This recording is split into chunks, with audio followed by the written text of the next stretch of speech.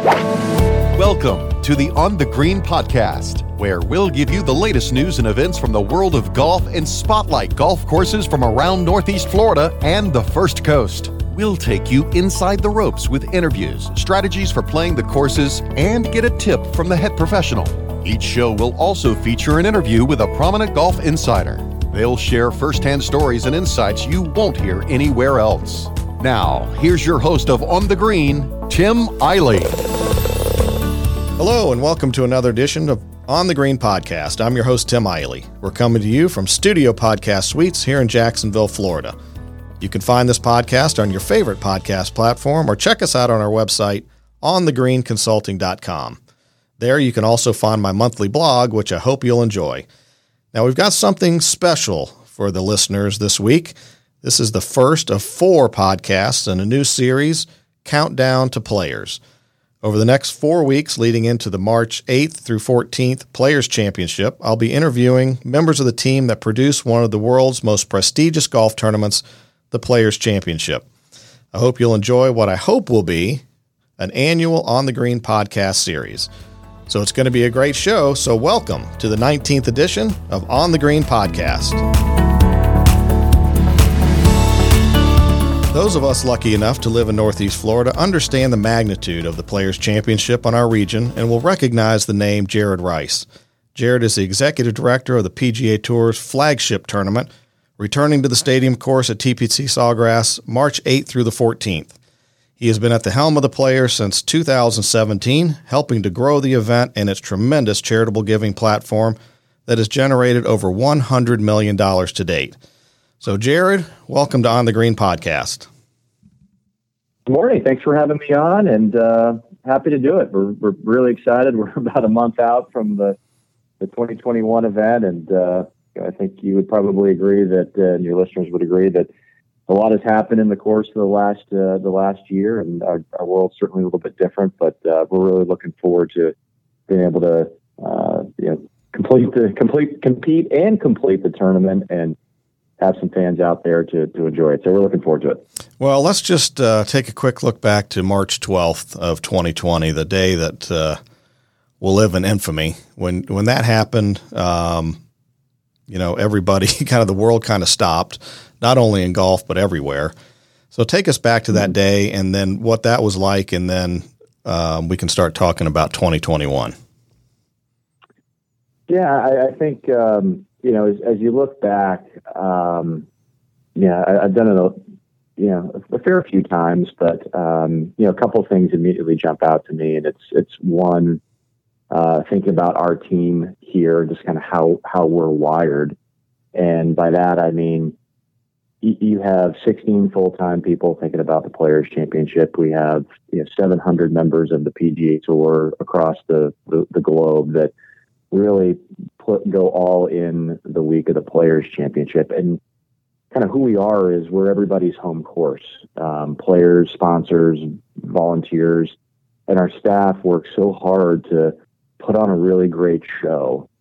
And, the idea of like throwing a really great event and not being able to see it to completion is, it was disappointing because we work really hard to make sure everyone has a great time out here. That's what drives us.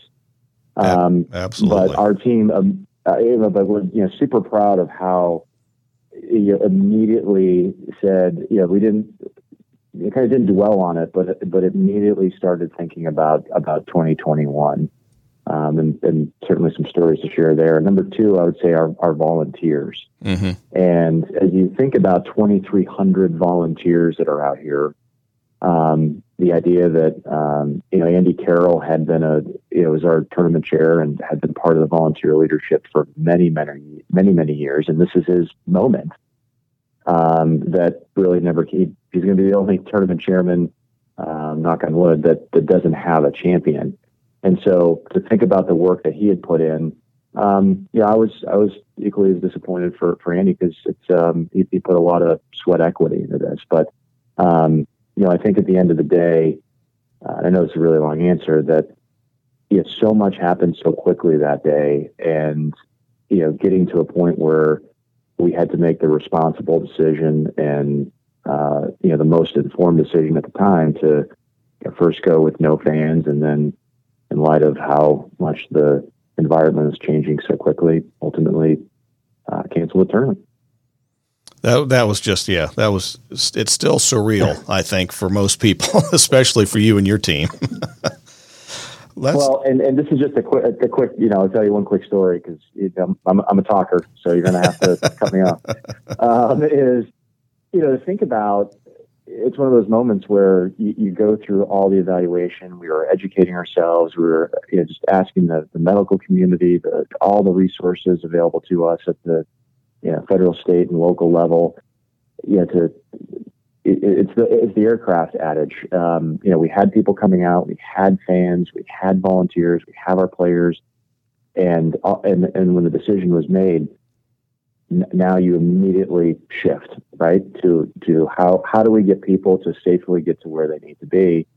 And I remember calling we have a small travel staff, and remember calling them at about 9:45 on Thursday night and said, "Hey, can we bring some people on because our players need to get home?" And right, sure enough, they had a staff of 6 ready to take phone calls and start rebooking flights that night, and the calls certainly came when we canceled. So it's what goes on behind the scenes is pretty incredible in a normal environment, but when that happened, it was an incredible team effort to make sure everyone got home safely. Exactly right. So I'm assuming that the excitement level is pretty high with you and your team right now, as like you said, as we're closing in on the start of the 47th Players Championship. Yes, excitement can't describe it any better than that. I mean, it's what we work for, and it's been many months in the making. So, I think this year we'll look a little bit different, but we're really looking forward to the opportunity to host fans, to crown a champion, to think about how this is really a super season of events in the PGA Tour. The idea that what we were able to do, going back to the events of Thursday, March 12th, when we took steps as a tournament and as a league to organizationally figure out, hey, how could we stage this event without fans? That was the first, that March 12th meeting at 3:30. That was the start of how do we come back? Right. And to think about it was the framework for how we got back at Charles Schwab in Fort Worth. 30 weeks or so of tournament golf. It's been great for fans and in virtual environments, and we're really excited to have them back, although in a limited way, in person, starting March 9th. And, the Players Championship is far from just a golf tournament. It is an absolute economic machine here in Northeast Florida. So kind of give our listeners an idea of the economic impact of the tournament in this region. Yeah, it's, I think it's when you look at a few key stats really tell that story. When you consider from Jacksonville International Airport that it's the second busiest week of the year in terms of passenger traffic, only second to Thanksgiving. I think Christmas may have gotten us a couple of years ago, but we're right up there, right? Second or third. And then you consider some of the hoteliers in the community, Duval County specifically, were the Week of the Players highest hotel occupancy rate of the year, highest revenue per hotel room of the year. So, those are a couple of just anecdotal pieces of information that show really how many fans are coming in. And then you think about the PGA Tour as a global media and entertainment company that is based in Ponte Vedra Beach, Florida, and all the people that descend here, it's just it's incredible. And I've used thought about consider it being like akin to the PGA, the New York Yankees hosting 7 consecutive Game 7s in Yankee Stadium, and Major League Baseball owns that franchise. Like that's how much centralization is going on with the tour and the players, and it's one part that and one part Allen & Co. If you're familiar with the the groupthink meeting that happens out in Idaho. We have a lot of industry leaders that are here thinking about the future of our sport, and that's a really energizing thing. That's incredible. And also charity, as I mentioned in the opening, the Players has generated over $100 million to charity to date. And so what does that charitable impact mean to, local organizations here? Well, I've used I've talked about or referenced a number of times that I think it really motivates us and drives us as a team, where Commissioner Beeman said it years ago that viewed the Players Championship as a public trust and its mission to give back to Northeast Florida. And certainly the numbers you mentioned are incredible, staggering, almost so impactful it's hard to even imagine. But it's true, and it's happened in amazing ways. But to me, I think the tangible evidence or times where you see our players and our leadership rallying behind that mission, like the day after our cancellation, where Billy and Brittany Horschel were loading unused food into trucks to get to Feeding Northeast Florida on Friday after the tournament, and Saturday our staff, and along with Commissioner Monahan, serving the homeless at Sulzbacher Center in downtown Jacksonville with some of that unused food. Now, that's not necessarily direct cash resources like you mentioned, but it's how we're invested, and this is our home. And I think those are some great examples of how our leadership and our players lead by example. Absolutely, that was absolutely awesome to see all that food going out to people in need last year. Now, how are the benefiting charities? How are they chosen each year? Well, it's we benefit about 300, and there's various ways in which charities in the area can work with the Players Championship. And we have some direct grant opportunities. We have some leveraged opportunities, and there's a grant process and an evaluation process that we go through each year. But I think the macro look on it, or the quick answer, is really focusing on our youth here in Northeast Florida. And we're looking at ways we can help that through character development in underserved and underrepresented communities, health and wellness, in the youth category, if you will, and education. Okay. And those are areas of focus for us, but not to the exclusion of other very worthy charities. But we felt like if we had a focus on specific areas of need, and I just named those three, mm-hmm. that we could make a meaningful, lasting impact. Folks like Mal Washington and his foundation, Now by Washington Foundation, and their youth center that they built in one of the deadliest zip codes in the state of Florida. We were able to provide a matching grant that closed the nearly a $500,000 funding gap he had in a matter of a week through a matching grant that we're super proud of. And there's a gorgeous new facility there that is helping kids get on the right path, and those are the types of things that we want to support. And you also support some other great causes, other activities that happen during the week that those of us here, we know about because we see it on the news, but I'm speaking specifically to Operation Shower and the Patriots Outpost and a few others that go on kind of behind the scenes, more or less. Yeah. So our, I think for anyone in Northeast Florida knows either by just what they hear overhead on a daily basis between NAS Jax and Mayport, there's clearly a military presence here in town, right. And we could not be more thankful for their service. And between active, retired, reserve, military, we have a number of programs that embrace that community. We have had a long history of a relationship with the local bases and military installations. There's 5 of them within 2 hours of TPC Sawgrass. So We have complimentary ticket programs that we've had in the past. So those will be different this year and a little more limited given our limited capacity that we're facing.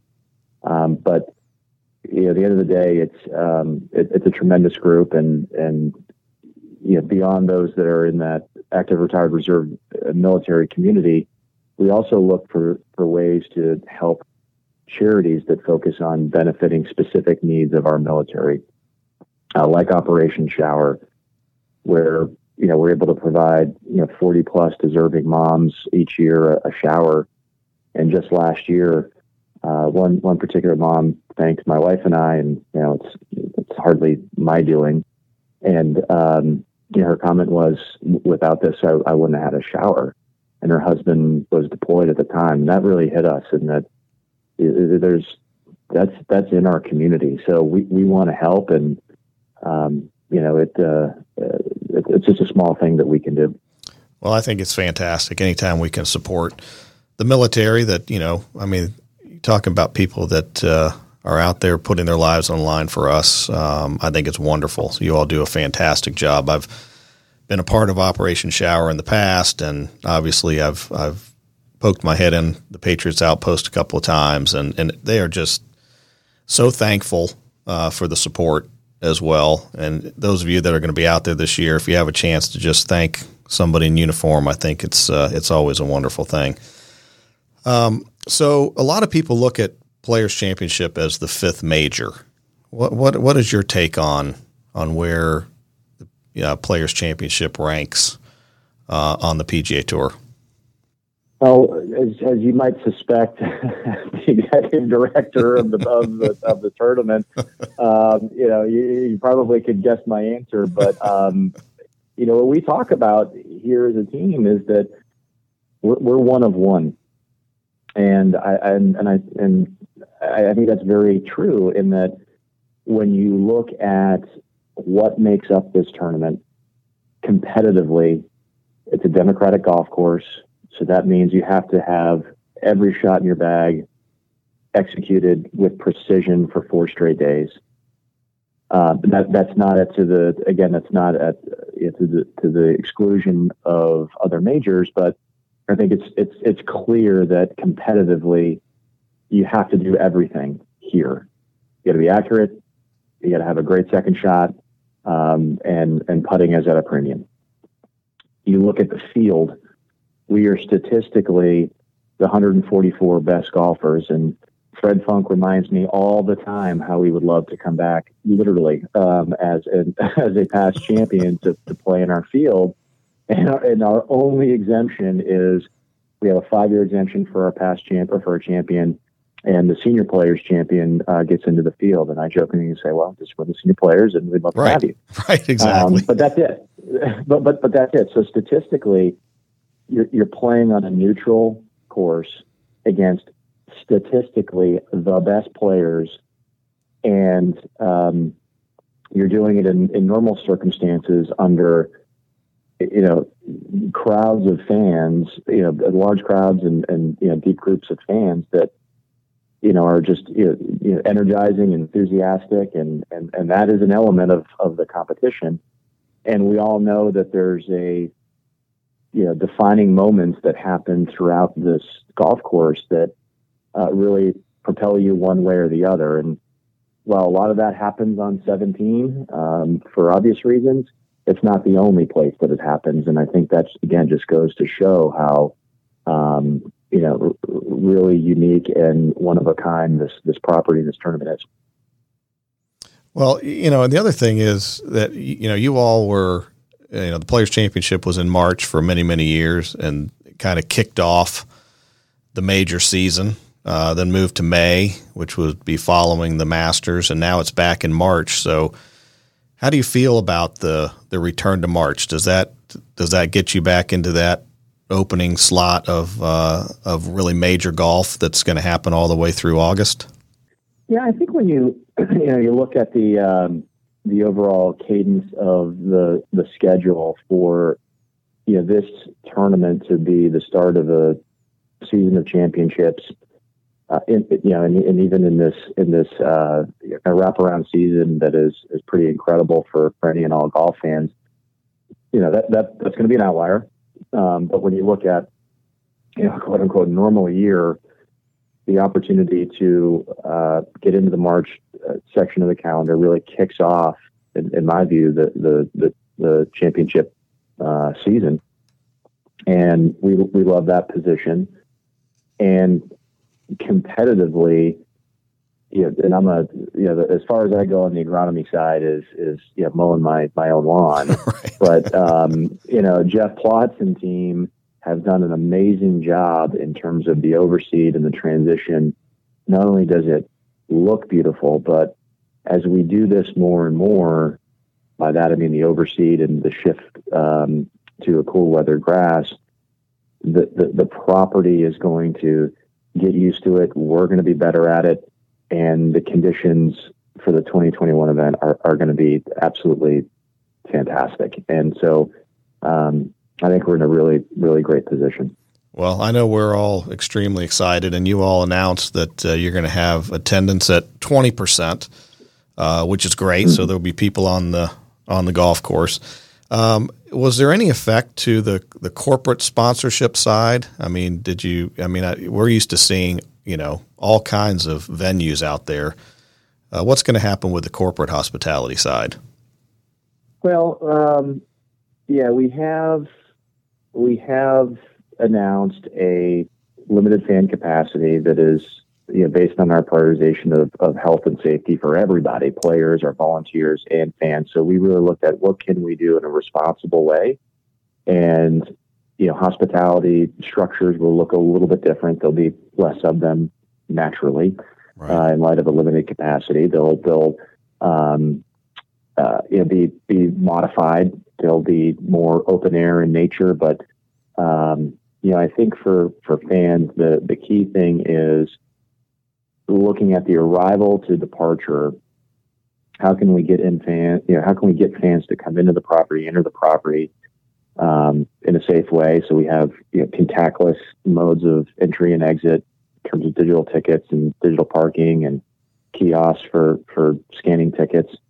Same thing for all on-site commerce, merchandise, food, otherwise. And then when you're on site, you're going to be asked to wear a mask, watch your distance, wash your hands, the 3 W's. Right. And while that isn't going to be something that we expect to be long term, this is an opportunity for this community and those that are in the position to be able to come out to show the world that this area can support a major a major sporting event in our hometown and do it very, very responsibly. So we can go out and have a great time. We still have local restaurants, and the golf will be incredible. But as we think about where this tournament as telecast goes, we have an opportunity as a community to show how responsible we all can be. Well, I mean, the PGA Tour has proven that with their COVID protocols, obviously, and in all the sports, they're probably the best at it. So I know everybody that comes on site is going to be very, very safe. And since it is limited capacity, and talking to Emily a little bit in your marketing department, I understand that you've got some programs that are actually going to bring the Players Championship out to the community. Yeah, and I would ask listeners to continue to visit our website, theplayers.com. Follow us on social and digital. After the podcast, make sure you go and like and bookmark our pages. Over the course of the next month, you will see, a number of programs coming to the community, whether that is, socially distanced watch parties at our top restaurant partners, and working with our partners like Anheuser-Busch to do some fun things related to Brooks and their products in local restaurants, and we can have some fun doing that. There'll be virtual engagements for the community that I think will be fun and interesting, and a way to stay connected. We have Every Shot Live coming back. So that was something that was new in 2020, whereby through our PGA Tour Live platform, fans could see every shot by every player live for all 4 rounds. That had never been done in golf. And while we got through 1 round this year, we're going to get through 4. and that is a technology that allows every fan to follow what's happening out here live. And some other charitable programs that I think will be really appealing and energizing and fun for the community to get behind. And look at that as a way to when we're staying connected and doing those types of things, it allows us to continue to make not only economic and charitable impacts, but also sets us up for even bigger things and coming back to normal, if you will, in 2022. Well, I'd say the final thing is if you're not planning to come out, play golf. Go to Topgolf.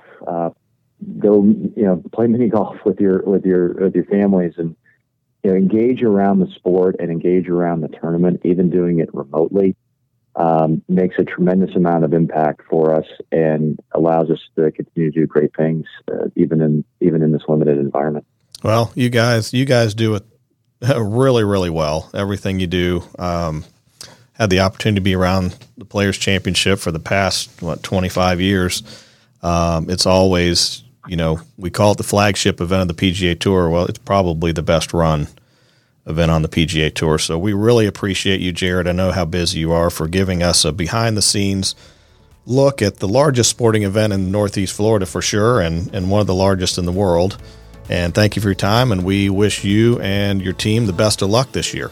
Well, I appreciate you having me on, and to your listeners for listening, and look forward to seeing them soon and more of them in 2022. So let's talk again soon. Sounds great. We've been talking with the Players Championship Executive Director, Jared Rice. We'll be right back.